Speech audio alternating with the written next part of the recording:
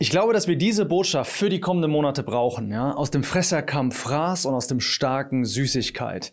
Und ich möchte dir das Licht in der Dunkelheit zeigen, bevor es überhaupt anfängt zu dämmern. Denn die Dämmerung, die kommt. Okay, bevor wir anfangen, eine Bitte. Jakobus 4 sagt, ihr habt nichts, weil ihr nicht bittet. Und hör dir bitte nicht diese Predigt einfach so an. Du bist hier hingekommen, um was zu bekommen, ja, was von Gott. Und genauso wenig wie du nicht essen kannst, ohne deinen Mund zu öffnen, kannst du auch nicht geistlich empfangen, ohne kurz den Mund zum Gebet zu öffnen, ja, und somit auch dein Herz zu öffnen. Und deswegen bete vielleicht einfach kurz ein Stoßgebet zum Himmel, ja, indem du sagst, Herr, lass mich deine Worte hören, ja, sprich zu mir durch dein Wort, sprich in meine Situation, zeig mir etwas von dir. Ja, ich brauche dein Wort, deine Wegweisung, deine Stimme. Gut. Keiner von uns will ein sinnloses Leben führen. Als Christen glauben wir, dass wir eine Aufgabe haben hier auf der Erde. Einverstanden? Aber was ist, wenn du den Sinn deines Lebens verpasst? Wenn du vor Jesus Christus stehen wirst und hören musst, du hast die ganze Zeit eigentlich komplett falsch gelebt. Und vielleicht tendiert dein Leben gerade in diese Richtung. Ja, deine besten Jahre sind vielleicht hinter dir und du hast sehr, sehr viel Müll gebaut und andere Teile sind teilweise schon viel weiter als du und du dümpelst irgendwie noch so vor dich her. Und vor allen Dingen siehst du vielleicht jetzt gerade, dass die Zukunft nicht sehr rosig aussieht. Ja, es ist nicht die beste Zeit jetzt gerade, so ein geistliches Fitnesstraining anzufangen. Ja, statt heitere Wolken, ja, des Lernens oder erfolgreicher Heilung oder einen ausgefüllten Tag für Jesus zu haben und so weiter, da sehen wir eher sehr dunkle Wolken am Himmel. Ja, sieht mehr nach Stress aus, nach Sorgen, nach Existenznöten und so weiter. Und vielleicht denkst du dir jetzt, ich hätte eigentlich die letzten 5 Jahre, hätte ich komplett anders leben sollen. Ja, ich hätte mich vorbereiten sollen und dann wäre ich jetzt in einer viel, viel besseren Position. Und das ist vielleicht schmerzhaft, aber heute in dieser Predigt möchte ich dir ein paar Prinzipien zeigen, die dich massiv, ich hoffe, massiv ermuntern werden und dir hoffentlich die Gnade und besonders die Kreativität in dieser Gnade nochmal richtig groß werden lassen. Und der Petrus, der sagt auch, dass der Gott aller Gnade, ja, der uns berufen hat zur Herrlichkeit in Christus Jesus, der möge uns völlig zubereiten, ja, der möchte uns festigen, uns stärken, uns gründen. Und das ist, was ich vorhabe hier in dieser Predigt. Ja, ich möchte dir zeigen, wie Gott ein kaputtes Leben nimmt und in 3 Stunden zusammenflickt, komplett neu macht. Wie er aus hilflosen Situationen Herrlichkeit hervorbringen lässt, wie er aus dem Tod das Leben bringt, aus dem Fresser Fraß, aus dem Starken Süßigkeit. Ja, wir haben das gesehen in der Simson-Serie und der hat es bei mir gemacht. Er hat das in der Community getan, ja. Und er kann es auch bei dir tun. Da war JD, ja, der schreibt, es ist gerade absolut ermutigend für mich. Ich dachte immer, warum nimmt Gott die Leiden nicht einfach weg? Aber jetzt verstehe ich, dass er dadurch zum Ziel in meinem Leben kommt. Ja, wunderbar. Und außerdem sagte mir auch noch jemand, dass er die letzte Predigt gehört hat und gerade dabei ist, sich einen Bus an den Start zu holen und die wollen halt rumgehen und Leute für Jesus erreichen und die Predigt hat halt voll eingeschlagen. Für diese Person freut mich wirklich riesig. Was ich hier vorhabe, ist einfach nur, dass ihr Gottes Wort hören könnt. Ich glaube, wir haben das so nötig, ja. Und ich hoffe einfach, dass er was verändern kann. Dass wir einfach nicht nur hier irgendwelche Worte hören, sondern dass wirklich Veränderung im Leben passiert. Ja, vielen Dank auf jeden Fall auch für eure Kommentare und eure Nachrichten und dass ihr anderen auch zeigt, wenn etwas passiert. Ich glaube, dass diese Botschaft, ja, die wir jetzt hören werden für die kommenden Monate, dass die wichtig ist. Aus dem Fresser kam Fraß und aus dem Starken Süßigkeit. Ja, ich möchte dir das Licht zeigen in der Dunkelheit, bevor es überhaupt anfängt zu dämmern. Denn da bin ich 100%ig überzeugt, die Dämmerung kommt. Und auf gut Deutsch heißt es also, den Rucksack voll machen, ja, vollpacken, bevor wir loslaufen. Wir brauchen Proviant. Wir müssen uns mit Gottes Zusagen voll machen, damit wir die dunklen, kalten Stunden der Nacht, dass wir die durchstehen können. Und um das zu tun, ja, möchte ich zusammen mit uns hier einen Bibeltext durchlesen und zeigen, einen Augenblick zeigen, wo Jesus Christus in den dunkelsten Stunden, ja, wirklich in den dunklen Stunden, muss man vielleicht so sagen, seines Lebens war. Und das ist Karfreitag von 9 bis 12 Uhr. Und ich sage bewusst nicht die dunkelsten Stunden, weil die dunkelsten, das waren die darauf gefolgt sind, ja, von 12 bis 3 Uhr. Und die Szene ist folgendermaßen, ja, das ist in Lukas 23. Da ist unser geliebter Heiland, ja, und ich nenne den gerne so, und vielleicht ist das altdeutsch, aber alles gut, ja. Das heißt einfach Heilsbringer oder Retter oder Befreier. Also der geliebte Heiland, ja, der hängt am Kreuz festgenagelt an Händen und Füßen. Und stell dir das einmal vor. Du trägst dein eigenes Körpergewicht durch Nägel, die deine Hände und Füße durchbohren. Vorher war er so stark gefoltert worden, dass Freunde ihn wahrscheinlich nicht mehr wiedererkennen würden, wenn sie jetzt an einem Weg vorbeigehen würden, wo er hing am Kreuz. Und über ihm, da steht die alles rechtfertigende Beschuldigungsschrift, ja? Der König der Juden. Wow. Unfassbar, was für ein Verbrechen. Und mit ihm gekreuzigt, ja, wir können das lesen in Lukas 23, ich lese vielleicht kurz mal die Verse vor. Ja, da wurden noch andere 2 Personen mit ihm gekreuzigt. Lukas 23, Vers 32. Und es wurden auch 2 andere hingeführt, Übeltäter, mit ihm, um mit ihm hingerichtet zu werden. Und als sie an den Ort kamen, der Schädelstätte genannt wird, kreuzigten sie dort ihn und die Übeltäter, den einen zur rechten und den anderen zur linken Seite. Jesus aber sprach, und da kommen wir zu. Und vielleicht kurz, um das zu verstehen, wer hier mit ihm gekreuzigt wird, was das für Personen waren. Ja, ich denke, das ist nämlich wichtig, um den Ausgang der Geschichte wirklich zu verstehen. Im Matthäusevangelium, da werden die Kagurgos genannt. Das heißt Übeltäter. Ja? Kagurgos, da ist das Wort Kakos drin. Die hatten Kakos gebaut. Ja? Die hatten schlechte Sachen gebaut. Aber die hatten noch ein bisschen mehr gemacht als das. Ja, in Matthäus und Markus, da werden wir sehen, oder sehen wir besser gesagt, dass das, ich hatte es eben falsch gesagt, die werden in Lukas, werden die Übeltäter genannt. In Matthäus und Markus werden die Räuber genannt, aber das Wort dahinter, das heißt Lestes. Ja? Und das muss man mal verstehen, was es bedeutet. Ein Lestes, das ist jemand, der ist ein bisschen mehr als nur ein Dieb, ja, oder ein Räuber. Das ist ein Dieb, heißt auf Griechisch kleptes. Und in Johannes 18, Vers 40, da erfahren wir, dass der Barabbas, das war auch ein Lestes. Das bedeutet, der war ein politischer Revolutionär oder ein Aufrührer oder ein Rebell. Ja? Markus 15 zum Beispiel unterstreicht auch diesen Gedanken.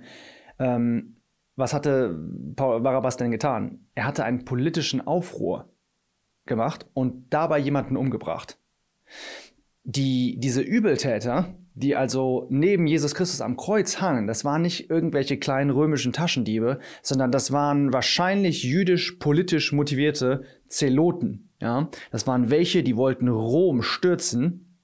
Und das bedeutet erstens, dass das nicht irgendwelche heidnische Analphabeten waren, die irgendwie aus ihrer Räuberhöhle gekrochen kamen, sondern das waren welche, die intellektuell und religiös einiges auf dem Kasten hatten. Und außerdem waren die politisch motiviert und wollten die römische Besatzungsmacht brutal angreifen. Vielleicht hätten die sogar gemordet, einer von den beiden, ja, wie der Barabbas. Und die hatten wahrscheinlich für das jüdische Reich kämpfen wollen und gekämpft, aber mit Gewalt. Und zweitens verstehen wir jetzt auch, warum Jesus in der Mitte hängt. Zur linken und zur rechten Seite haben wir eben gelesen. Jesus in der Mitte. Was wollte man machen? Man wollte ihn als den Anführer dieser ganzen aufrührerischen Zeitgeistes machen, ja, oder sehen. Man wollte den einfach so dazwischen mengen. Und Jesus hatte das übrigens auch sehr offen angesprochen, nämlich als sie ihn im Garten Gethsemane den greifen wollten, da hatte der gesagt, ja, seid ihr ausgezogen wie gegen einen Aufrührer, ja, gegen einen Lestes, genau sowas, ja, mit Schwertern und Stöcken, um mich zu fangen. Ja, und der ganze Gerichtsprozess ging auf jeden Fall von römischer Seite immer über diese Argumentationsschiene. Er hat gesagt, das ist der König der Juden. Ja, er hat gesagt, er ist ein König. Pilatus, der macht hier bald eine ganz schön fette Revolution. Und so hatte man ihn halt ganz bewusst mit diesen 2 jüdischen Verbrechern zusammen gekreuzigt. Und was man damit sagen wollte, ist, dass er mit denen auf einer Stufe war. Meine Frage an dich ist, hast du auch schon mal erlebt, dass man dich einfach mit in den Topf reingeworfen hat, dass du angeklagt wurdest für Dinge, die du überhaupt nicht getan hattest? Aber weißt du was? Das ist genau der Augenblick, wo wir scheinen sollen. Ja, wenn du angegriffen wirst, dann zeigt sich nämlich am besten, wer du bist. Das ist genauso, wie wenn du eine Orange presst, dann kommt raus, was drin ist. Und wenn eine Person angegriffen wird, dann offenbart sich der Charakter. Und deswegen sieh diese Umstände nicht als Hindernis, sondern als Chance, als Beschleuniger, ja, als Katalysator. Was macht Jesus Christus in dieser Situation? Sagt er, hey Leute, ihr habt das alles total falsch verstanden, ja, ich bin ganz anders als die beiden hier, ich wollte das alles friedlich machen und so weiter. Das ist Verleumdung, was ihr hier macht. Nee, er rechtfertigt sich nicht, sondern er sagt Worte, die den Unterschied zwischen ihm und den beiden sofort klar machen. Was sagt er? Vater, vergib ihnen, denn sie wissen nicht, was sie tun. Vater. Er weicht keinen Zentimeter davon ab, wer er wirklich ist. Er verleugnet nicht seine Identität. Und auch du musst nicht aufgeben, wer du bist. Aber es geht noch weiter. Wenn er sagt, die wissen nicht, was die tun, dann wollte der damit nicht zynisch irgendwie ausdrücken, hey, die haben keine Ahnung, ja, sondern er zielt auf was ganz Besonderes ab. Und diese Aussage ist einer der selbstlosesten Aussagen, die ein Mensch je gesagt hat. Verraten, gekreuzigt und verleumdet. Und er sagt, Vater, vergib ihnen, denn sie wissen nicht, was sie tun. Und was wollte Jesus damit bezwecken? Vielleicht schauen wir mal im Geiste nochmal auf das Gesicht des Aufrührers. Der muss sich gedacht haben, sag mal, geht's noch? Der ist doch total von Sinn, ja? Der will, dass die gerettet werden? Zur Hölle mit denen, ja? Die stecken hier mit den Römern unter einer Decke, die machen immer schön weiter und so weiter. Ich bin der Einzige, der hier ein bisschen mal was gekämpft hat und jetzt werde ich hier getötet. Nee, Jesus wollte Israel retten. Und was für ein Unterschied zu den anderen beiden Revoluzern. Jesus wollte die Juden in eine juristische Kategorie stecken, dass sie im Gericht Gottes noch eine Chance hätten. Und dafür müssen wir vielleicht mal kurz ein bisschen ins Alte Testament gehen. Ja, im Alten Testament, da hast du in 4. Mose 15, da wird ein Unterschied gemacht, ob du aus Versehen etwas getan hast oder im vollen Bewusstsein, ja, um Wissen aller Tatsachen. Und man macht einen Unterschied zwischen willentliche Sünde und versehentliche Sünde. Ja, versehentliche Sünde, das bedeutet, dass du von bestimmten Regeln vielleicht nicht wusstest, dass sie existieren, oder du hast etwas aus Versehen getan. Und willentliche Sünde, die werden vorsätzlich begangen. Ja, mit erhobener Hand heißt es auch im Alten Testament. Ja, es gibt die Absicht zu sündigen und eine Zeit der Überlegung vor der Tat. Und willentliche Sünde, die können nur in Unterdrückung des Gewissens und trotz der Appelle des Gewissens begangen werden. Und das bedeutet, dass du weißt, dass etwas falsch ist, aber du tust es trotzdem. Und dafür gab es im Alten Testament keine Vergebung. Und Jesus Christus sagt also durch seine Worte, dass sie nicht wissen, was sie tun. Und damit waren sie unwissende Täter. Und das war wichtig, damit ihnen noch einmal vergeben werden konnte. Und genau das ist auch das Argument, was der Petrus dann hinterher in Apostelgeschichte 3 aufgreift und sagt, um das Volk zur Buße zu führen. Ja? Der sagt, Brüder, ich weiß, ihr habt das gemacht in Unwissenheit, ja? Genau wie eure Obersten. Und das hätte er nicht sagen können, wenn Jesus Christus nicht diese Tür geöffnet hätte. Und die Konsequenz dieser ersten Worte des Herrn Jesus am Kreuz war, dass in der Apostelgeschichte 2000 Menschen sich bekehrt haben. Und Paulus greift das auch nochmal auf, ja, im 1. Korintherbrief. Da sagt er in Kapitel 2, dass die Obersten oder die Fürsten, wenn sie den Jesus erkannt hätten, dann hätten sie wohl nicht den Herrn der Herrlichkeit gekreuzigt.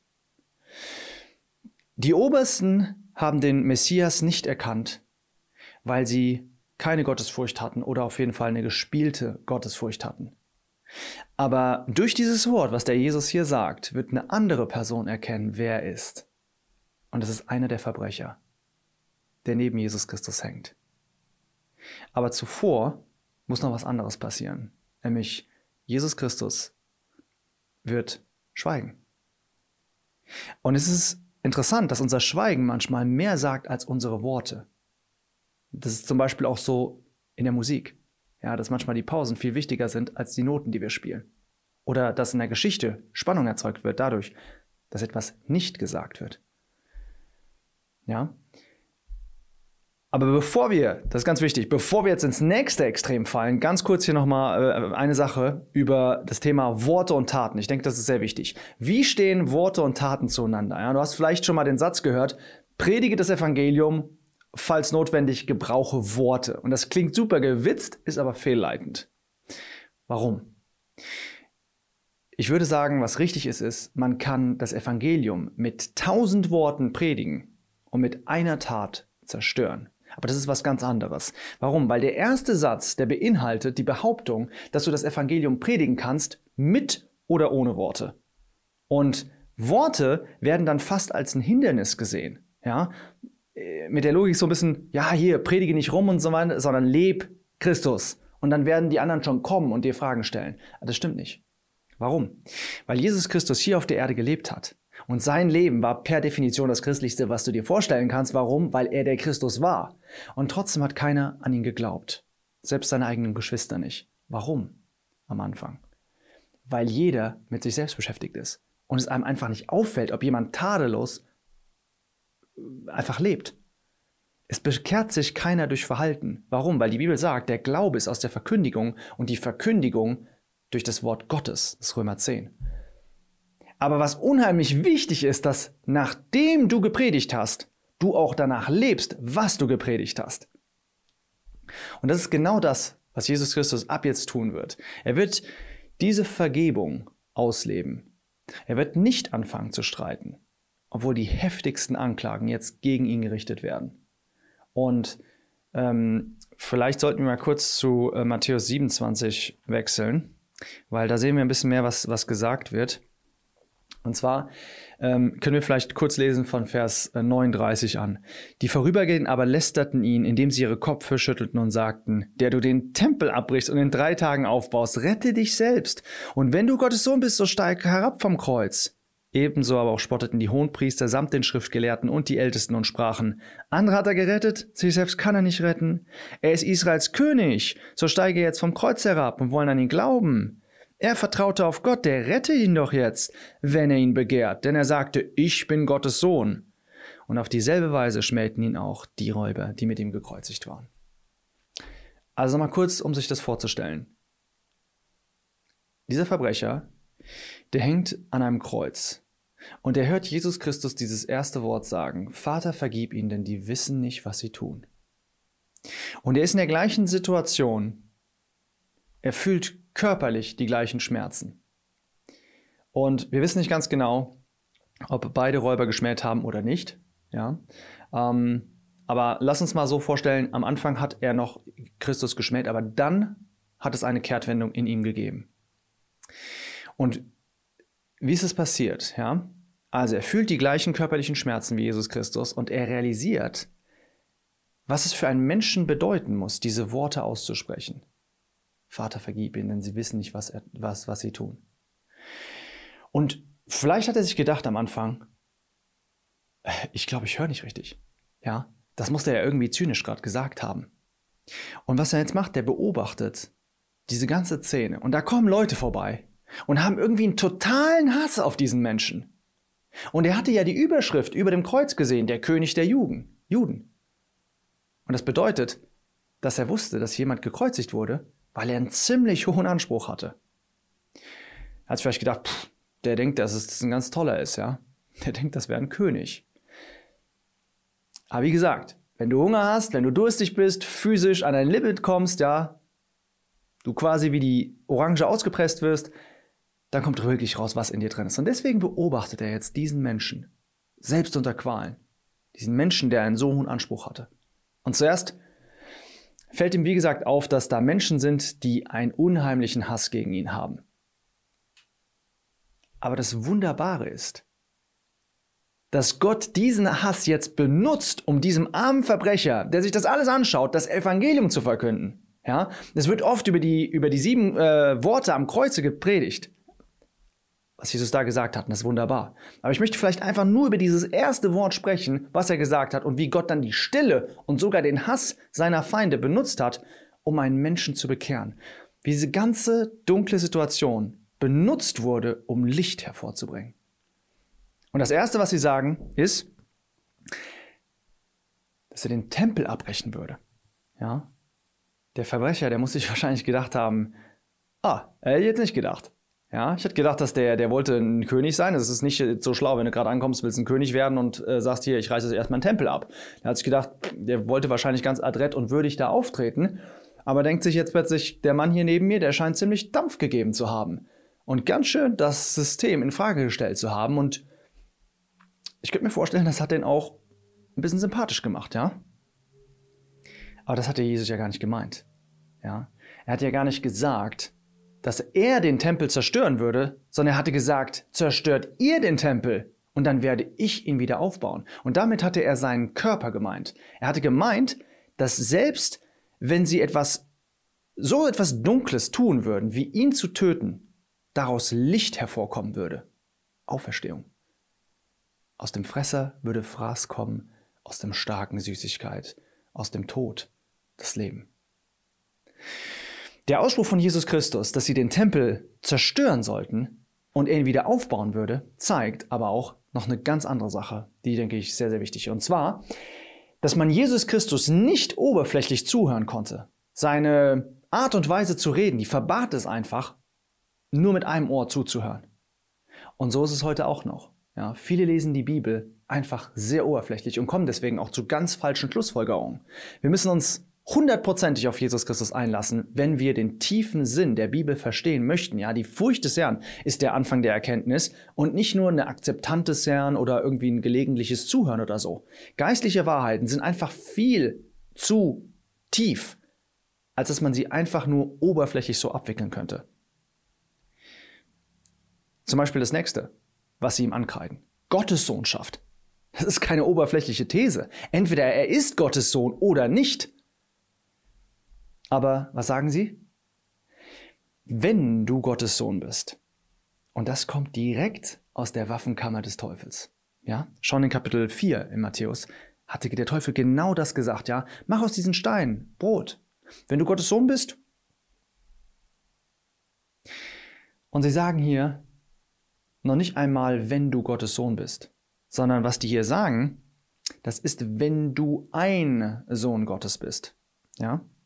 Wenn du ein Sohn Gottes bist, da fehlt der Artikel im Griechischen. Wenn du also ein Favorit des Allerhöchsten bist, das wollen die im Endeffekt sagen. Wenn du so ein tolles Kerlchen von ihm bist, dann mach das doch. Und dann sagen sie, dass sie an ihn glauben würden, wenn er jetzt von dem Kreuz heruntersteigen würde. Sie sagen also, dass es für sie ein schlüssiges, endgültiges Zeichen vom Himmel wäre, wenn er es schaffen würde, in diesem Zustand sich davon zu befreien und vom Kreuz runterzukommen. Und natürlich war das eine Lüge. Warum? Weil Jesus Christus das noch viel schwieriger gemacht hat. Nämlich zu sterben und nach 3 Tagen aus dem Tod aufzuerstehen. Ja? Was ist einfacher? Wenn du halb tot bist und von einem Kreuz runtersteigst oder wenn du tot bist und aus dem Tod auferstehst? Und das Letztere hat er getan.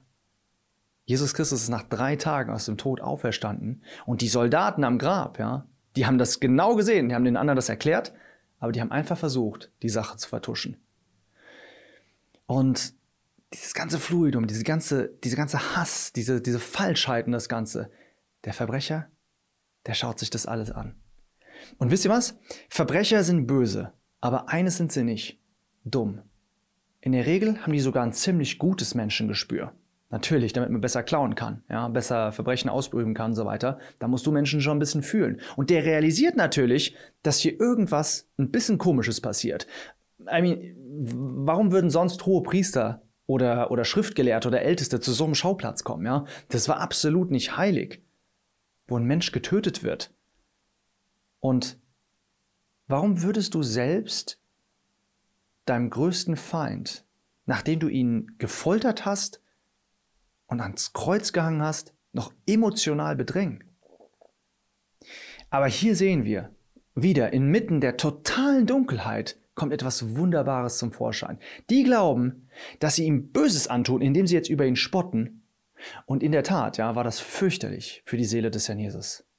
Aber zu gleicher Zeit evangelisierten sie auch den Verbrecher, der neben ihm stand. Ja, was sagen sie? Sie sagen, andere hat er gerettet, sich selbst kann er nicht retten. Andere hat er gerettet? Sie geben zu, dass der andere Person aus einer Notlage geholfen hatte.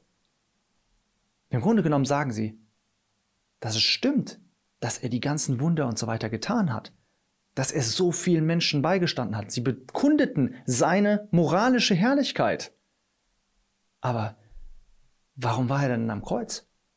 Warum bekam er denn nicht den Nobelpreis? Warum bekam er keine hohe Stellung im Tempel, sondern wurde erhöht auf einem Kreuz? Weil sie ihn hassten. Gott benutzte diesen Augenblick, als die dunkelsten Falten des menschlichen Herzens sich öffneten, um zu evangelisieren und seinen Sohn zu verherrlichen. Ja? Dann versteht man auch so Sachen wie Sprüche 16, ja, wo der Herr sagt, dass er alles zu seinem Zweck gemacht hat, ja, und auch den Gottlosen für den Tag des Unglücks. Sich selbst kann er nicht retten. Das haben sie über ihn gesagt. Da hing einer, der sich selbst nicht retten konnte. Natürlich hätte er runtersteigen können, aber er wollte es nicht. Er konnte es nicht aus Liebe. Ja, wie der Widder zum Beispiel in der Geschichte von Abraham in 2. Mose 22. Der wurde festgehalten in den Hörnern, durch seine Hörnern in diesem Busch. Und da wurde er geopfert anstatt des Isaaks. Oder der hebräische Knecht, der sagte, ich will nicht frei ausgehen ohne meine Frau und meine Kinder. Ich will nicht leben, sagte Christus mehr oder weniger. Ich will nicht leben, wenn dafür der Sebastian, die Sarah, der Ben ewig verloren gehen. Andere hat er gerettet, sich selbst kann er nicht retten. Es ist wie eine Überschrift über dem Leben Jesus Christus. Es ist eine der herrlichsten Aussagen über Jesus Christus und sie wurden gesprochen von den gottlosesten Menschen zu der gottlosesten Zeit.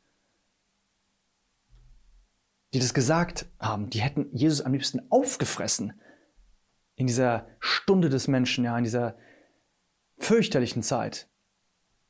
Aber genau da kam Fraß aus dem Fresser und aus dem starken Süßigkeit. Die Feinde bestätigen die Herrlichkeit Gottes. Ist es nicht Wahnsinn? Ja.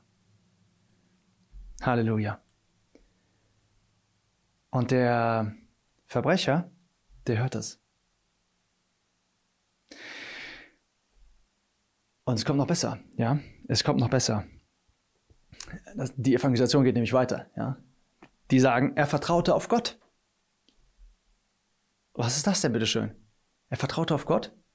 Die geben zu, dass Jesus Christus jemand war, der gottesfürchtig war, der sein ganzes Leben auf Gott ausgerichtet hatte und Tag für Tag mit Gott durchs Leben ging. Wie konnte man denn einen solchen Menschen erstens mal ans Kreuz schlagen, aber dann auch noch mit Worten so fertig machen, während er am Sterben war? Allein ihr Verhalten hätte sie erschrecken sollen. Ja, sie hätten sich fürchten sollen vor ihren und schämen sollen vor ihren geballten Fäusten. Es hätte ihnen außerdem auffallen sollen, dass sie Psalm 22 am Zitieren waren. Und wisst ihr, die Volksmengen, die hatten keine Ahnung. Ja? Und es waren aber jetzt nicht, das war jetzt, was ich gerade gesagt habe, ja, er vertraute auf Gott, das waren ja nicht die Volksmengen, die das gesagt haben, sondern die Schriftgelehrten. Und das heißt, die waren sich völlig bewusst, was die da gerade sagten. Aber die merkten das nicht. Warum? Weil sie ein falsches Bild der Metageschichte hatten. Die große Geschichte, die zählt nämlich. Und die legten diese Psalmen überhaupt nicht messianisch aus und liefen deswegen völlig in die Irre. Er vertraute auf Gott, der rette ihn jetzt, wenn er ihn begehrt. Das ist einer der härtesten Angriffe, der ein Mensch ertragen kann. Du gehst gerade durch die Schule Gottes und andere benutzen die Situation, um zu zeigen, dass du keine Beziehung zu Gott hast oder dass Gott gegen dich ist. Ja, zum Beispiel der König David, ja, das war einer der schlimmsten Schmerzen für ihn, ja, dass man Gottes Schweigen als Argument gegen seine Treue richtete. Er nennt das in Psalm 42, nennt er das Gefühl eine Zermalmung, ja, wie eine Zerspaltung, eine Zersplitterung der Gebeine oder seines Knochengerüsts. Ja. Wie Zermalmung in meinen Gebeinen ist der Hohn meiner Bedrängung, weil sie täglich zu mir sagen, wo ist denn nun mein Gott?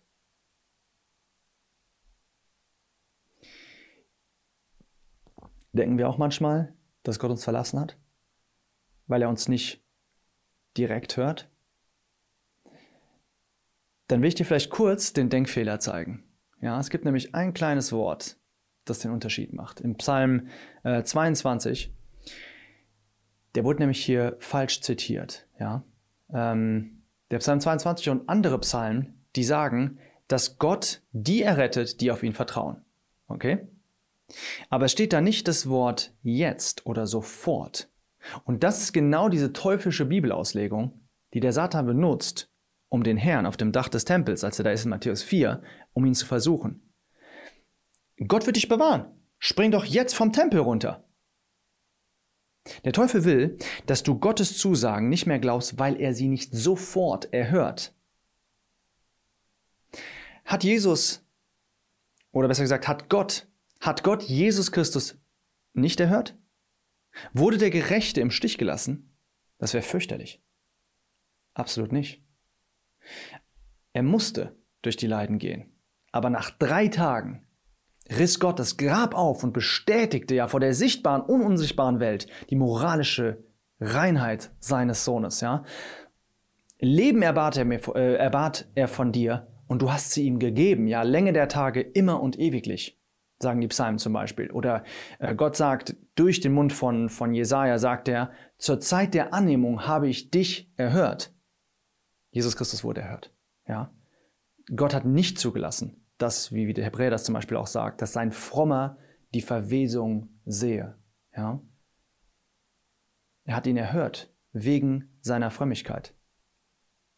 Das ist genau diese Frömmigkeit hier, genau dieses Gottvertrauen, was sie oder der Teufel, der dahinter stand, hier in Frage gestellt haben. Doch, Jesus Christus wurde erhört. Eine Frage vielleicht an dich. Stellen Menschen auch ungerechterweise deine Person, deine Motive, dein Gottvertrauen in Frage? Weil du gerade vielleicht von deinem Vater einen Auftrag der Leiden bekommen hast, ein kleines Paket an Leiden? Ich möchte einfach sagen, halte durch. Der Engel des Herrn umlagert die, die ihn fürchten. Lass deine Furcht vor Gott nicht durch andere ungläubige Nichtchristen oder auch gottlose Christen durcheinander bringen. Bleib auf Kurs, ja. Gott will etwas Großes aus dieser Situation machen. Er will aus dieser Dunkelheit Licht hervorbringen. Ja. Er baut nicht parallel zu dieser Situation einen Lösungsweg auf. Diese Situation ist der Lösungsweg. Gott baute nicht eine Brücke über das Rote Meer, ja, um das Volk Israel hindurchzuleiten. Er bereitete einen Weg im Meer. Im Meer ist sein Weg und seine Pfade sind in großen Wassern und seine Fußstapfen sind nicht bekannt.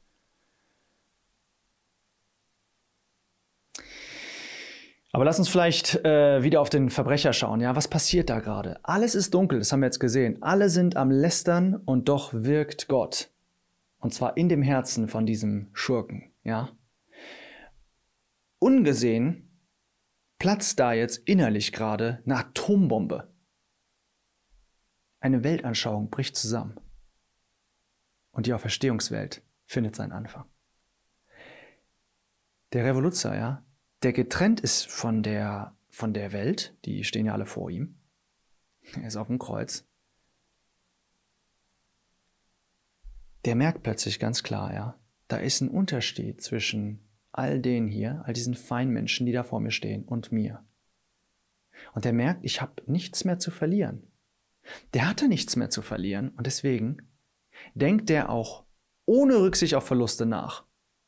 Was die anderen nicht gemacht hatten. Die waren alle verstrickt in ihren Beziehungen und ach nee, das kannst du nicht so denken, oh, das kannst du nicht so glauben, da wirst du rausgeschmissen und so weiter. Nee, da sagt er, das ist egal. Mehr als kreuzigen kannst du mich nicht. So, und was er am Anfang schon gesehen hatte, der hatte einen theologischen Unterbau, der verstand ein bisschen was. Und er denkt drüber nach, das Reich Gottes, Israel, der Messias, Gott auf der Erde. Meine Metageschichte hat mich zum Schwerverbrecher gemacht. Dieser Mensch, ja, der ist aber komplett anders. Und die Worte dieses Menschen, ja, die brennen ihm im Herzen. Vergib ihn, vergib ihn. Das ist doch nicht normal, das ist übermenschlich. Und was die Umherstehenden sagen, ja, das unterstreicht ja alles nur noch, was er gesagt hat. Und er sagt, er wäre Gottes Sohn. Und das Furchterregende ist, dass der auch so gelebt hat und jetzt auch noch so stirbt. Mit Vergebung im Herzen.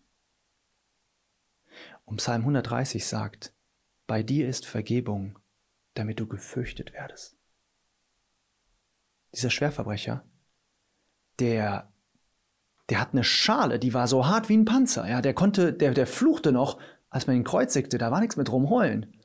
Der scheute keinen Menschen. Der fürchtete niemanden. Und lernt plötzlich eine Macht kennen, die sein Leben komplett auf den Kopf stellt. Die Furcht des Herrn. Und die wirkt wie ein Dynamit in dem Feuer seines Herzens. Und in ihm, da explodiert es jetzt, ja. Dieser Mensch hier, der neben mir ist, das ist der Messias. Die bringen hier gerade den Messias um. Das ist der verheißene König. Die Furcht des Herrn ist der Anfang der Erkenntnis. Plötzlich, da sieht er hinter diesem zerfetzten Menschen, in ihm sieht er die Person, die seine einzige Hoffnung ist. Ein Mann am Kreuz, die einzige Hoffnung. Und das Erste, was er tut, das ist, dass er sich trennt. Er trennt sich von seinem Kollegen. Der sagt, ich wähle die Furcht des Herrn. Und du, mein ehemaliger Kollege, ganz offensichtlich nicht. Sonst würdest du nicht so über den sprechen. Die Furcht des Herrn gibt ihm diese Einsicht, zeigt ihm, wer Jesus Christus wirklich ist und wer er ist und auch den Weg. Das ist der König. Ich bin ein Verbrecher und der Weg ist was? Es gibt nur Gnade. Es kann nur über Gnade gehen. Er sagt, gedenke meiner, Herr, wenn du in deinem Reiche kommst. Was er sagen will ist, wenn du in der Zukunft kommst, dann habe ich vielleicht den Wunsch, kannst du irgendwie an mich denken, irgendwie untertan sein in deinem Reich. Und Jesus Christus beantwortet alle 4 Punkte mit Superlativen. Ja? Nicht in der Zukunft, sondern heute wirst du. Ohne Wenn und Aber. Nicht mein Untertan sein, ja, sondern mit mir zusammen sein, wie ein Freund. Und nicht in meinem Reich, sondern im Paradies. Wahrlich, ich sage dir, heute wirst du mit mir im Paradies sein. Was muss da die Sonne in dem Herzen aufgegangen sein? Ja, dieser Schwerverbrecher, der hat sich gedacht, vorher durch seine eigenen Bemühungen, ja, sein kleines Paradies hier auf der Erde aufzubauen, wollte vielleicht das Reich hier auf der Erde aufrichten, damit der König kommen kann. Und jetzt hängt er am Kreuz und alles ist aus. Er hat alles verbockt. Die anderen hatten ihn vielleicht verraten, man weiß nicht. Auf jeden Fall haben sie nicht mitgemacht. Aber jetzt merkt er, dass dieses Kreuz, wo er dran hängt, diese Situation der Schlüssel zu seinem Glück war. Das Kreuz wurde sein Rettungsort. Niemals hätte er die Chance gehabt, ja, so nah bei dem Messias vorher zu sein. Ja, draußen hätte der noch nicht mal erkannt, wäre überhaupt nicht mit ihm zusammengekommen, hätte ihn gar nicht interessiert. Aber hier am Kreuz, durch seine unsagbaren Schmerzen, verstand er die Tiefe der Worte des Herrn. Draußen hätte der niemals ruhig mit ihm reden können. Ja, Jesus war immer bedrängt gewesen von den Massen und so weiter. Aber hier am Kreuz hat er 3 Stunden Privataudienz mit Jesus Christus. Der Ort war furchtbar, aber die Gemeinschaft, die war unvergleichlich. Genauso wie David, ja, mit seinen Leuten oben in der Höhle, ja, als er verworfen war von dem Volk. Die Höhle war sicherlich nicht ein angenehmer Ort, aber die Gemeinschaft da oben, die war der Hammer. Da haben sie sicherlich noch lange drüber gesprochen, ja, als die hinterher im Königspalast waren. Und mein lieber Bruder, meine liebe Schwester, ja, lass mich dich vielleicht ermuntern, dass Gott selbst durch deine dunkelsten Umstände Herrlichkeit hervorbringen will. Du bist nicht durch Zufall da, wo du jetzt bist. Es ist kein Zufall, dass du im Krankenhaus bist. Es ist auch nicht ein Zufall, dass du vielleicht eine Person verloren hast. Es ist kein Zufall, dass du vielleicht gerade ruiniert wurdest. Es sind nicht Umstände, die der Herr umgehen muss, ja, um dich zu segnen, sondern er benutzt diese Umstände, um daraus Herrlichkeit hervorgehen zu lassen. Gott hat einen Weg im Meer, auch für dich. Er holt aus dem toten Löwen, ja, holt er Süßigkeiten hervor. Er spielt auf verstimmten Instrumenten ein perfektes Lied. Und er macht aus diesem Übeltäter hier, macht er einen Wohltäter. Und jetzt sagst du vielleicht, was konnte der denn noch Großes machen da am Kreuz? Und vielleicht denkst du, das ist auch deine Situation. Ja? Was soll ich denn jetzt hier noch machen im Krankenhaus? Oder ich bin depressiv und selbst meine Freunde halten es kaum noch aus mit mir. Ich habe einen Job verloren. Und alle glauben, dass ich nie mehr aus dieser Situation rauskomme. Dann lass mir dir zurufen. Es geht nicht darum, ob du aus dieser Situation rauskommst, aber eine Sache ist sicher, dass Gott sich in deiner Situation verherrlichen wird und Wunder tun wird. Ja, dieser Schwerverbrecher hat durch seine Umkehr mehr gemacht, als du es dir jemals vorstellen kannst. Erstens hat er Gott massiv verherrlicht. Ja, alle schrien gegen Jesus Christus in diesem Augenblick und er durchbricht die ganze Szene mit einem einzigen Satz. Ja, der ruft rein, der hat nichts Falsches getan. Was war das für ein Schock? Was war das für eine Wahrheit, die er da in diese Dunkelheit reinrief? Das Zweite ist, dass er ein theologisches Vorbild geworden ist für Millionen von Menschen, die immer und immer wieder genau diese Geschichte gelesen haben und dadurch massiv ermuntert worden sind, wie du vielleicht heute. Und drittens, und das ist sicherlich das absolut Höchste, dass er in diesen schweren Stunden den Retter der Welt erfrischt hat, wie kein anderer Mensch. Stell dir das mal vor, wie das im Himmel sein wird für ihn. Wenn er sagt, du warst die Person, die nur wenige Meter neben mir gelitten hat, als ich am Kreuz hing und mich alle verlassen haben. Er hat angefangen, Gott zu fürchten. Und er hat eine Intimität mit Jesus Christus gehabt, wie kein anderer auf dieser Welt. Und vielleicht schaust du dir dein Leben an und sagst, ja, ich habe so viel Zeit vertrödelt, wie ich das am Anfang gesagt habe. Und ich kann kaum noch was draus machen, ja. Es gibt keine Situation, die auswegloser ist, als rechtmäßig an einem Kreuz zu hängen und verurteilt worden zu sein. Aber Gott ist ein Gott, der Wunder tut. Gott ist ein Gott, der Menschen, die noch zur letzten Stunde in den Weinberg gehen, den gleichen Lohn gibt wie die von morgens angefangen haben zu arbeiten. Jetzt ist der Tag, umzukehren. Jetzt ist der Tag, zu sagen, ich gebe nochmal alles. Und wenn es nur ein paar Tage sind, ja, bis Jesus Christus wiederkommt. Die Zeiten werden dunkler, aber wir folgen einem Gott, der aus der Dunkelheit Licht hervorgehen lässt. Ja? Wir wissen, dass Gott aus etwas Brutalem wie im Löwen Honig hervorbringen kann. Dem Räuber hier, dem wurden am Ende noch die Beine gebrochen. Und Jesus Christus hing zu diesem Augenblick schon tot neben ihm. Aber wenn er auch in seinem Körper, ja, durch diese letzten Qualen gehen musste, in seinem Herzen war er schon im Himmel. Heute wirst du mit mir im Paradies sein. In letzter Sekunde gerettet. Und für immer mit Jesus Christus. Aus dem Fresser kam Fraß und aus dem Starken Süßigkeit.